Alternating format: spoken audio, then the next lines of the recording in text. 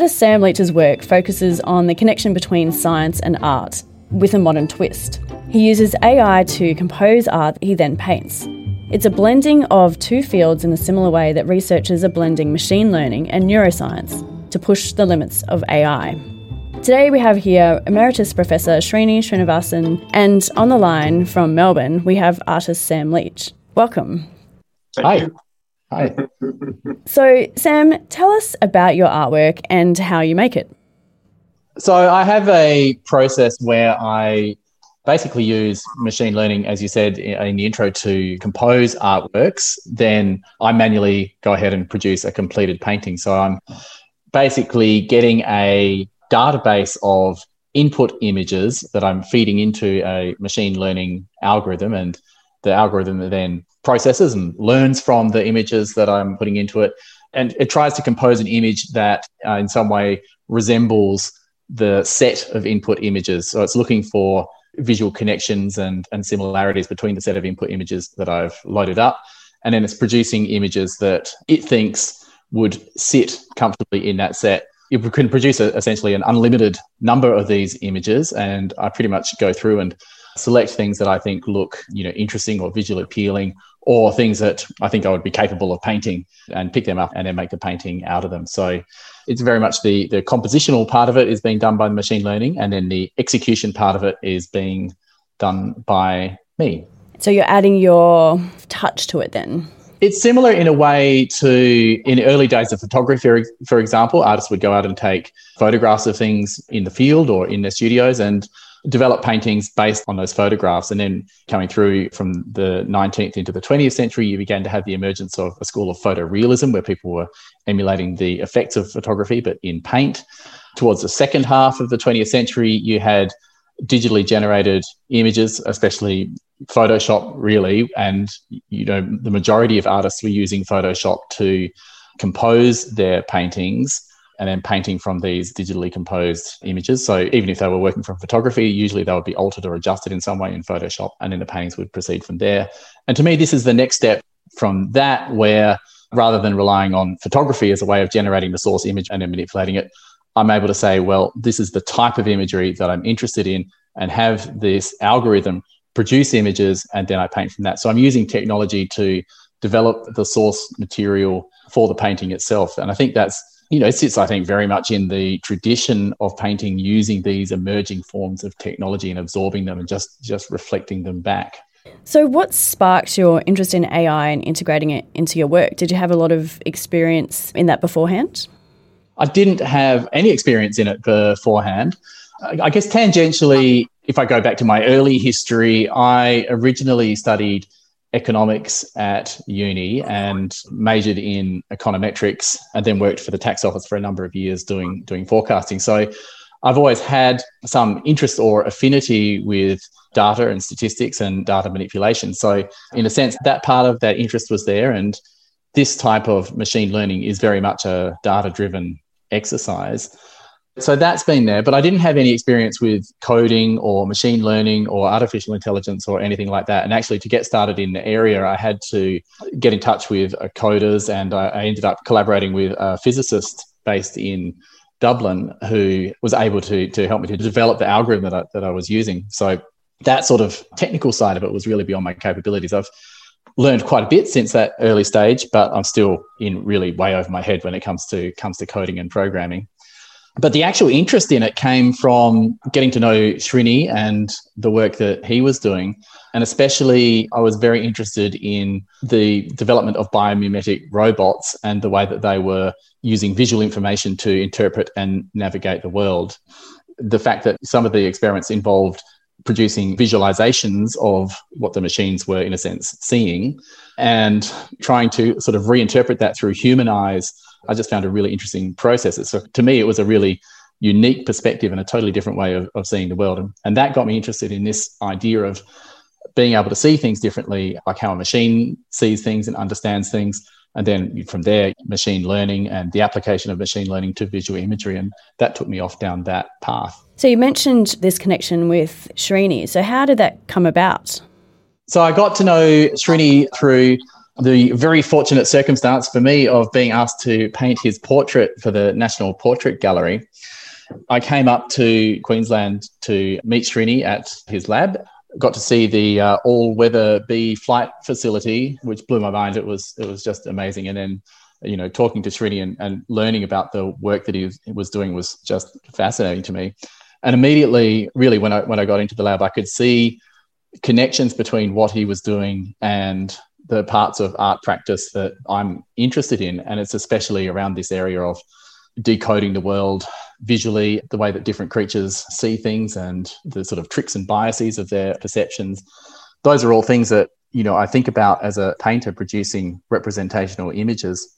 Here in Srini's lab were these experimental setups that the bees were flying through, and they really strongly resembled to me contemporary art installations which were designed to test human perception, except here they were scaled down to test bee perception. So, essentially I just walked in and Srini has already set up this great art exhibition, only the audience was bees rather than humans. So it was a simple step for me then just to reverse that process and steal his ideas and apply them to humans instead. Fantastic. Well, art imitates life, right? Or is it the other way around? Yeah. So, Srini, did you think that you would have any of your work having applications in the art world?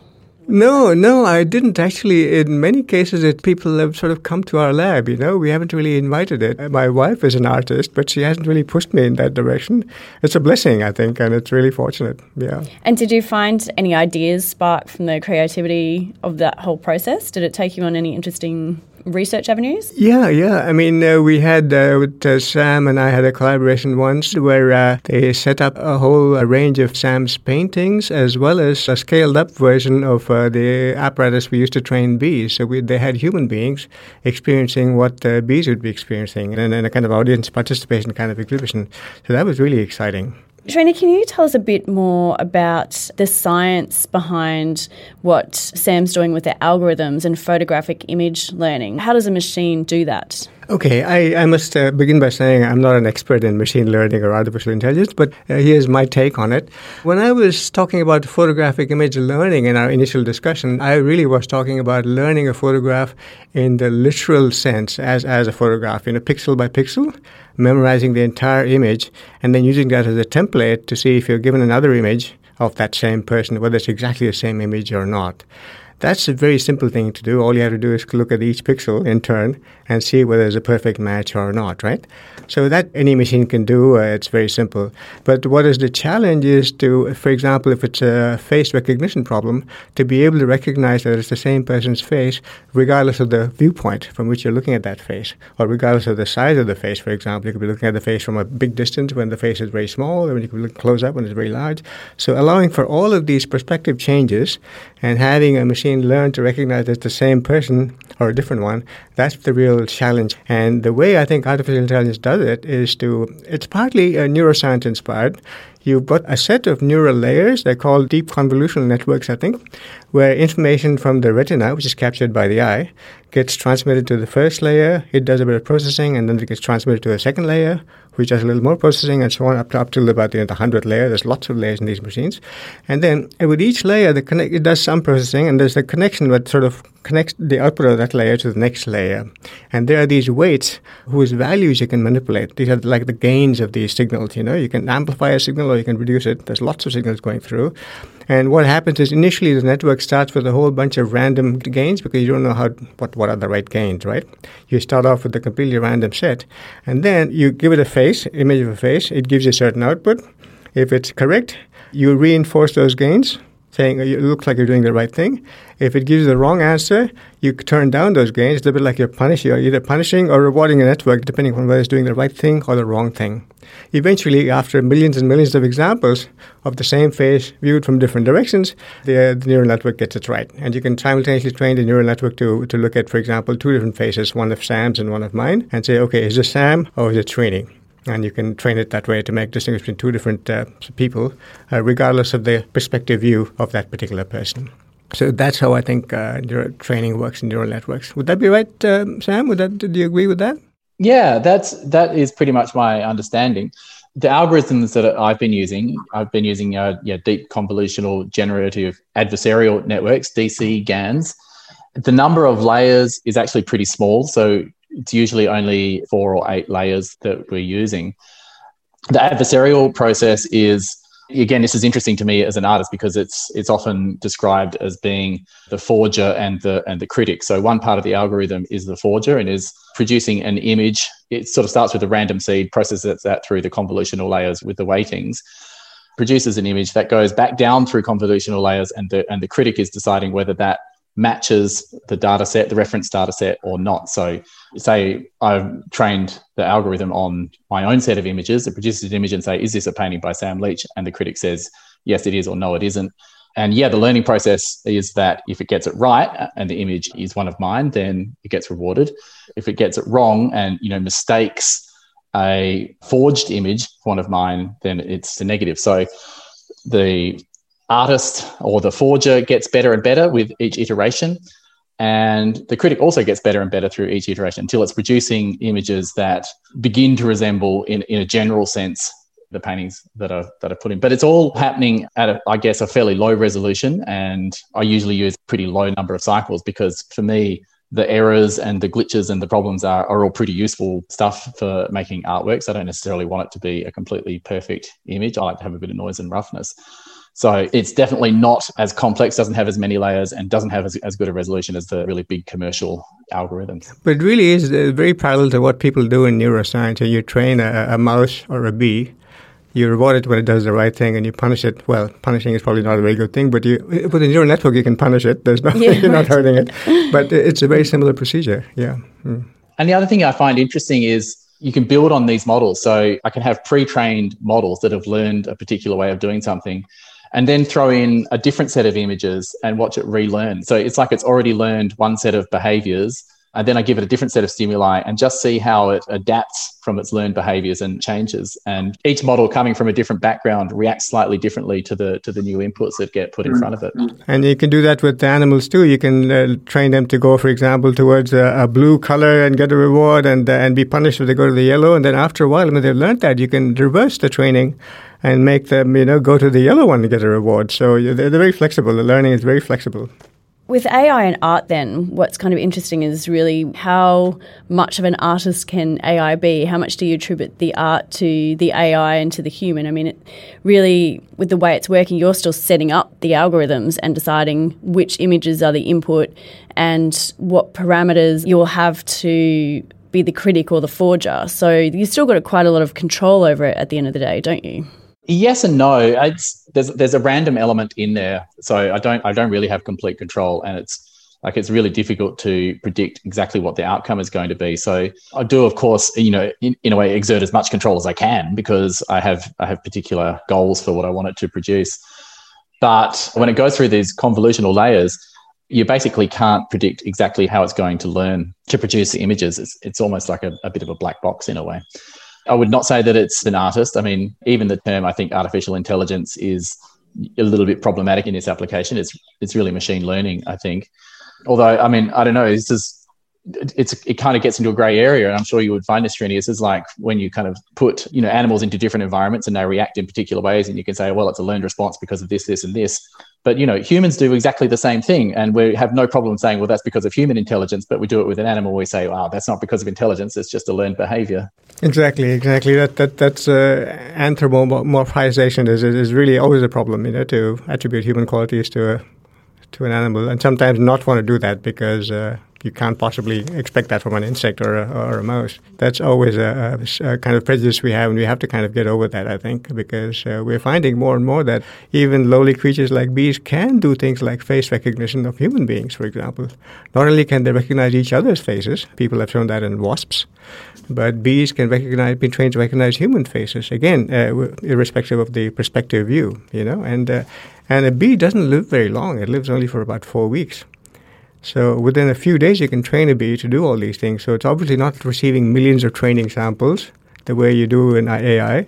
A very small number of samples, and it's learned it. So there's obviously something going on inside there, but we don't really know. All we know at this stage with bees is that they can do some of these amazing things, but exactly how they do it and how the brain works, we still don't know. That's the next stage, opening up this black box and finding out exactly what's going on inside, because that's the trouble with machine learning too. While you can get these things to do wonderful things, it really is a black box, like Sam mentioned. You don't know exactly how it does it. So you have to, there comes a time you need to open the black box to try and understand why it really works so well.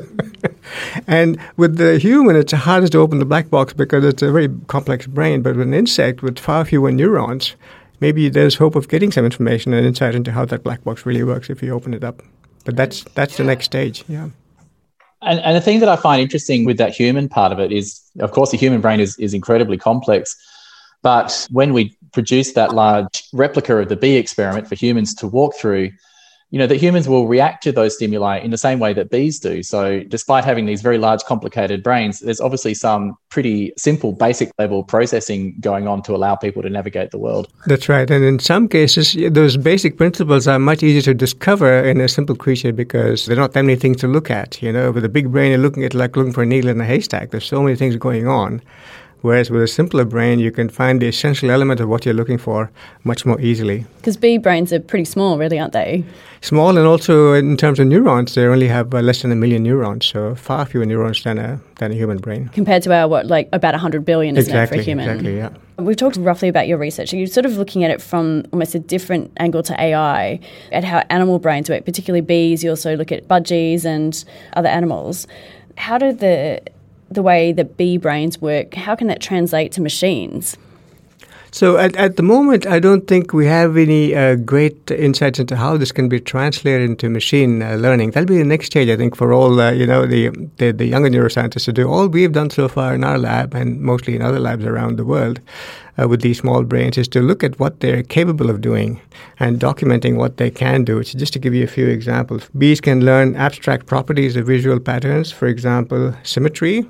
Tell whether the pattern is symmetrical, left-right symmetrical or not. You can train bees to distinguish between symmetrical patterns and asymmetrical patterns on a certain set, maybe a dozen, and then give them totally novel symmetrical or asymmetrical patterns, and they can just be able to decide whether this particular pattern is symmetrical or not. They can learn that, so they can generalize properties of patterns that they're given. So they learn patterns not just in a photographic way, kind of a template way, but they learn general properties of the pattern. For example, its orientation or its symmetry. They can also do things like learn to break camouflage. You're probably familiar with this famous picture of an artist, with a photographer, I think, a Dalmatian, which is a spotted dog against a spotted background, and it's camouflage. You don't see it, but the moment someone tells you, hey, look, there's a Dalmatian in there, then it pops out, right? So you can get bees to learn to break camouflage in that way too. So you can show them the Dalmatian image. They don't see the Dalmatian against a spotted background. But if you show them an uncamouflaged version of this dog, so it's a black dog against a spotted background, it pops out immediately. They learn that. And then when you show them the camouflage object, they will pick out the camouflage object, pick out the Dalmatian immediately. So were they actually shown this artwork, the bees? Not this particular artwork, but similar ones. Some other similar artwork. Ones. Yeah, See, yeah. Again, it's kind of like it ties in with the whole art theme. So you're actually showing bees artwork. I wonder if they appreciate it. Like we do. Well, they do have a preference for symmetrical objects. Probably because it's a natural instinct to, when you're approaching a flower, to check out its health. A symmetrical flower is a sign of a healthy flower, and it's meant to be a good nectar-bearing flower. You see, if it's lost a petal or something, it's likely to be asymmetrical, so bees instinctively prefer symmetrical flowers. So it's probably built into the system to pick things that are symmetrical. But lots of other things, for example, learning to navigate through mazes. Bees can learn to do that very quickly. Bees can learn they can learn complex associations too. For example, you can train a bee to go to a particular food source which is laced with the scent of rose for a couple of days, and then go to a different food source at a different location which has a different scent, for example, lemon or something. And then you can train them back and forth between these two food sources. Always, when it's going to location A, it's got the scent of rose. When it's going to location B, it's got the scent of lemon, right? And then after a couple of days of training, then you can come back the next morning, even before they started foraging, and you just pump in one of these scents into the hive. And when you pump in rose, these trained bees come out and immediately go look for the feeder where the rose scent was. So they can learn to associate a scent with a particular location. And very fast. Very fast, yeah. And it's a complex association, right? It's a bit like, when you listen to a piece of music which you had heard a long time ago when you were a kid, it might remind you of something you're doing at that particular time. It's a very kind of ancient memory that triggers. It also tells you what you're doing at that time. You can remember all those complex associations. So all of that is also there in bees. Now, exactly how it works at the neural level, we still don't know. So all we can now say is that bees are, the more we look, the more similar they are. How similar they are to humans is what we can really say. We cannot say, what we cannot do is find out exactly how they're doing it. That's the next step. That's the next challenge, I think, for the younger neuroscientists. I'm retired, I can't do this anymore, but the next generation of scientists will have to do that. Yeah, and it'll be very exciting. And I think that goes to show how difficult it is with AI, right? Because if still it's so unknown in a very simple-brained animal, then you can see how difficult it is to train a machine to actually learn something or to actually take in all that information. Yeah, so. and the hope is that we might find something. There could be an aha moment. You train a bee and you finally look at the network and you say, aha, this is what it does. It's very simple. For example, going back to some of the earlier work we did, not with cognition, but just looking at how a bee lands, for example. We filmed bees and we found that, the way they make a smooth landing is actually that as they come into land, they fly slower and slower as they get closer and closer to the ground. And what they really are doing is they're adjusting their speed so as to keep the speed of the image of the ground constant in their eyes. That's all they're doing. And when you do that, it's a beautiful landing autopilot. You automatically make a smooth landing without having to know how far away you are from the ground or how rapidly you're approaching it. And it's just a very simple kind of rule that you learn. It's an aha moment you kind of, it comes to you, And then you say, my God, why didn't I think of this before? So this is what we're hoping we can learn by looking at bees, that we'll find something very simple underlying this thing, which does not require a lot of training. There could have been training in terms of millions of years of evolution of these bees, for example, and it's finally become hardwired into this landing strategy, right? So we cannot say the bees actually learned this during a short lifetime of 4 weeks or something. It could have been an evolutionary process, but for the end result, it's just something very simple, and the black box has been opened, you see? So that's what we're hoping to do with looking at simple creatures. And I guess going back to that image processing and the algorithms, how similar a process does the AI use compared to, say, a bee? I think it'd be similar. What the bee is telling us is that you maybe don't need that many layers. There must be some clever way of doing it with a very small number of layers, because when you look at a bee brain, there aren't that many layers. So there must be something simple going on. Right, if you can train bees, for example, yeah. But the other thing, which might be of interest to Sam especially, is that one of my colleagues, Judith Reinhardt, who was with us in QBI a few years ago, she and three of her students, were able to train bees to distinguish between Picasso paintings and Monet paintings. And this is just by giving them a few samples. They give them, I think, 8 pairs of samples, Monet versus Picasso. So you if you land on a Picasso painting, you get a reward. If you land on a Monet painting, you don't get a reward. So they learn to distinguish between these two. And then you can give them novel paintings, other paintings, I should say, which are not in the training set, a Monet painting and a Picasso painting, and they'll pick the correct one. So they learn to generalize the properties of Monet versus Picasso. Maybe that's an easy thing to do. It could be, color differences or differences maybe in the shapes of the lines. Maybe one has more straight lines, the other has curved lines. We don't know what it is, but they're able to do it, and they don't need to be trained very much to do that. Yeah, a couple of days. And it seems like a really complex thing for learning, but yeah, it's interesting that they can do that. I find that really, really amazing, actually, that they're able to pick up those differences so quickly. And that is a fascinating thing with using these types of algorithms for producing images, is even with a low number of cycles or generations of learning, you start to get results. And it can be incredible how quickly it picks up distinguishing features. So if you're doing landscapes, for example, even after only a handful of generations, it'll start to pick out a sky and a ground, and then a few more, it starts to pick out trees and lakes, and only a few more, it starts to get reflections in the lakes. It's just astonishing, in a sense, how little processing power it actually takes to start to generate these recognizable, convincing images from really small data sets as well. And you can train networks to pick up forgeries as well, I suppose, false paintings. Yeah, you can. And I mean, you can imagine in the future an application that would probably be able to pick out forgeries of an artist better than a human connoisseur could. Because, there's already applications in detecting cancer and tumors and things in scans. So you can use an AI to detect anomalies in scans, and will have a higher success rate than a human looking at it. Yeah, the radiologists are getting very worried that they're going to be replaced by a computer very soon. Yeah, exactly. Well, I think this is one of the interesting things with AI is, and why I'm interested in it in my painting practice, is it's the jobs that are at risk are actually the expert jobs. It's the jobs with high levels of skill and training. And the jobs that are really difficult to replicate are, the supposed sort of manual hand labor. So from my point of view, just, the dumb stuff of dragging a brush over canvas, that's really difficult for a computer to replicate. But the really tricky stuff of analyzing a whole series of images and coming up with conceptual links, that's actually not that hard to get a computer to learn to do. So a new painting that this machine generates could inspire you, right, into thinking about this in some other way which you hadn't thought about before. You say, aha, why didn't I think of that before? And then apply that in some other way, make you think laterally in some other way. And then maybe many artists are using this, Sam, but they don't let on already. But the other question I wanted to ask is, can you maybe mix two artists? Tell them it's the same artist, but you really are two different artists, for example, Monet and Picasso. Get it to put them together and see if it comes up with something quite interesting.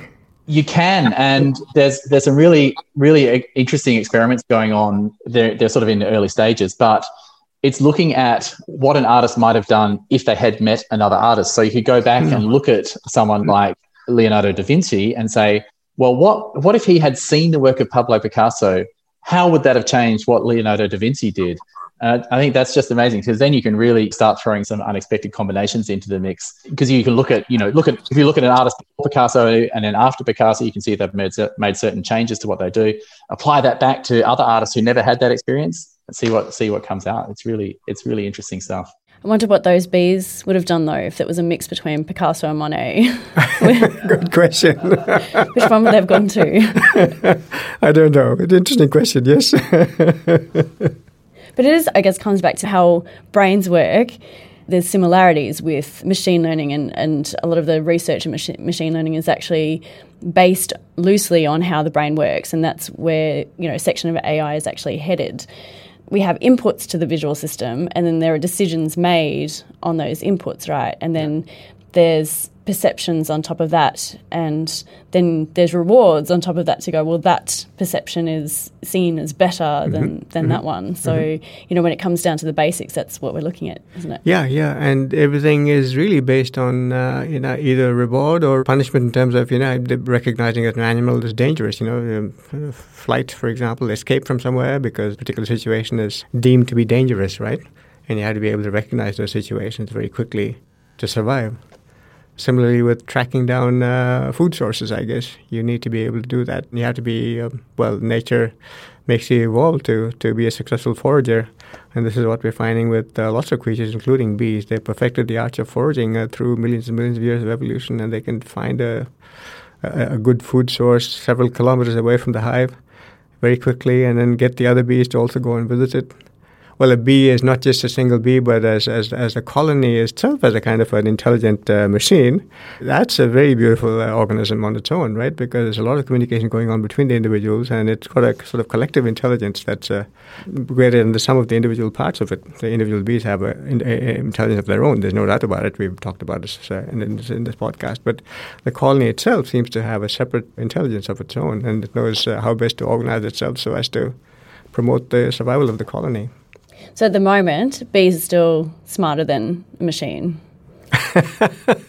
Well, there's some things where machines can do very well. For example, complex calculations, modeling large numbers, multiply numbers very fast and do all that sort of stuff. And, of course, machine learning. But to get, for example, simple things like to get a robot to put a hand inside a biscuit jar and pick up a biscuit using a camera to guide it's arm, that is such a challenge. Whereas an infant can learn that within, maybe a few days. So it's amazing how some of these powerful calculations are done very easily by a computer, but getting some of these mundane behavioral tasks to work right seems to be a real challenge. Mm-hmm. So there's something that we're missing, I think, that we still have to learn about. Shows you how amazing and complex our brains are. Yeah, exactly.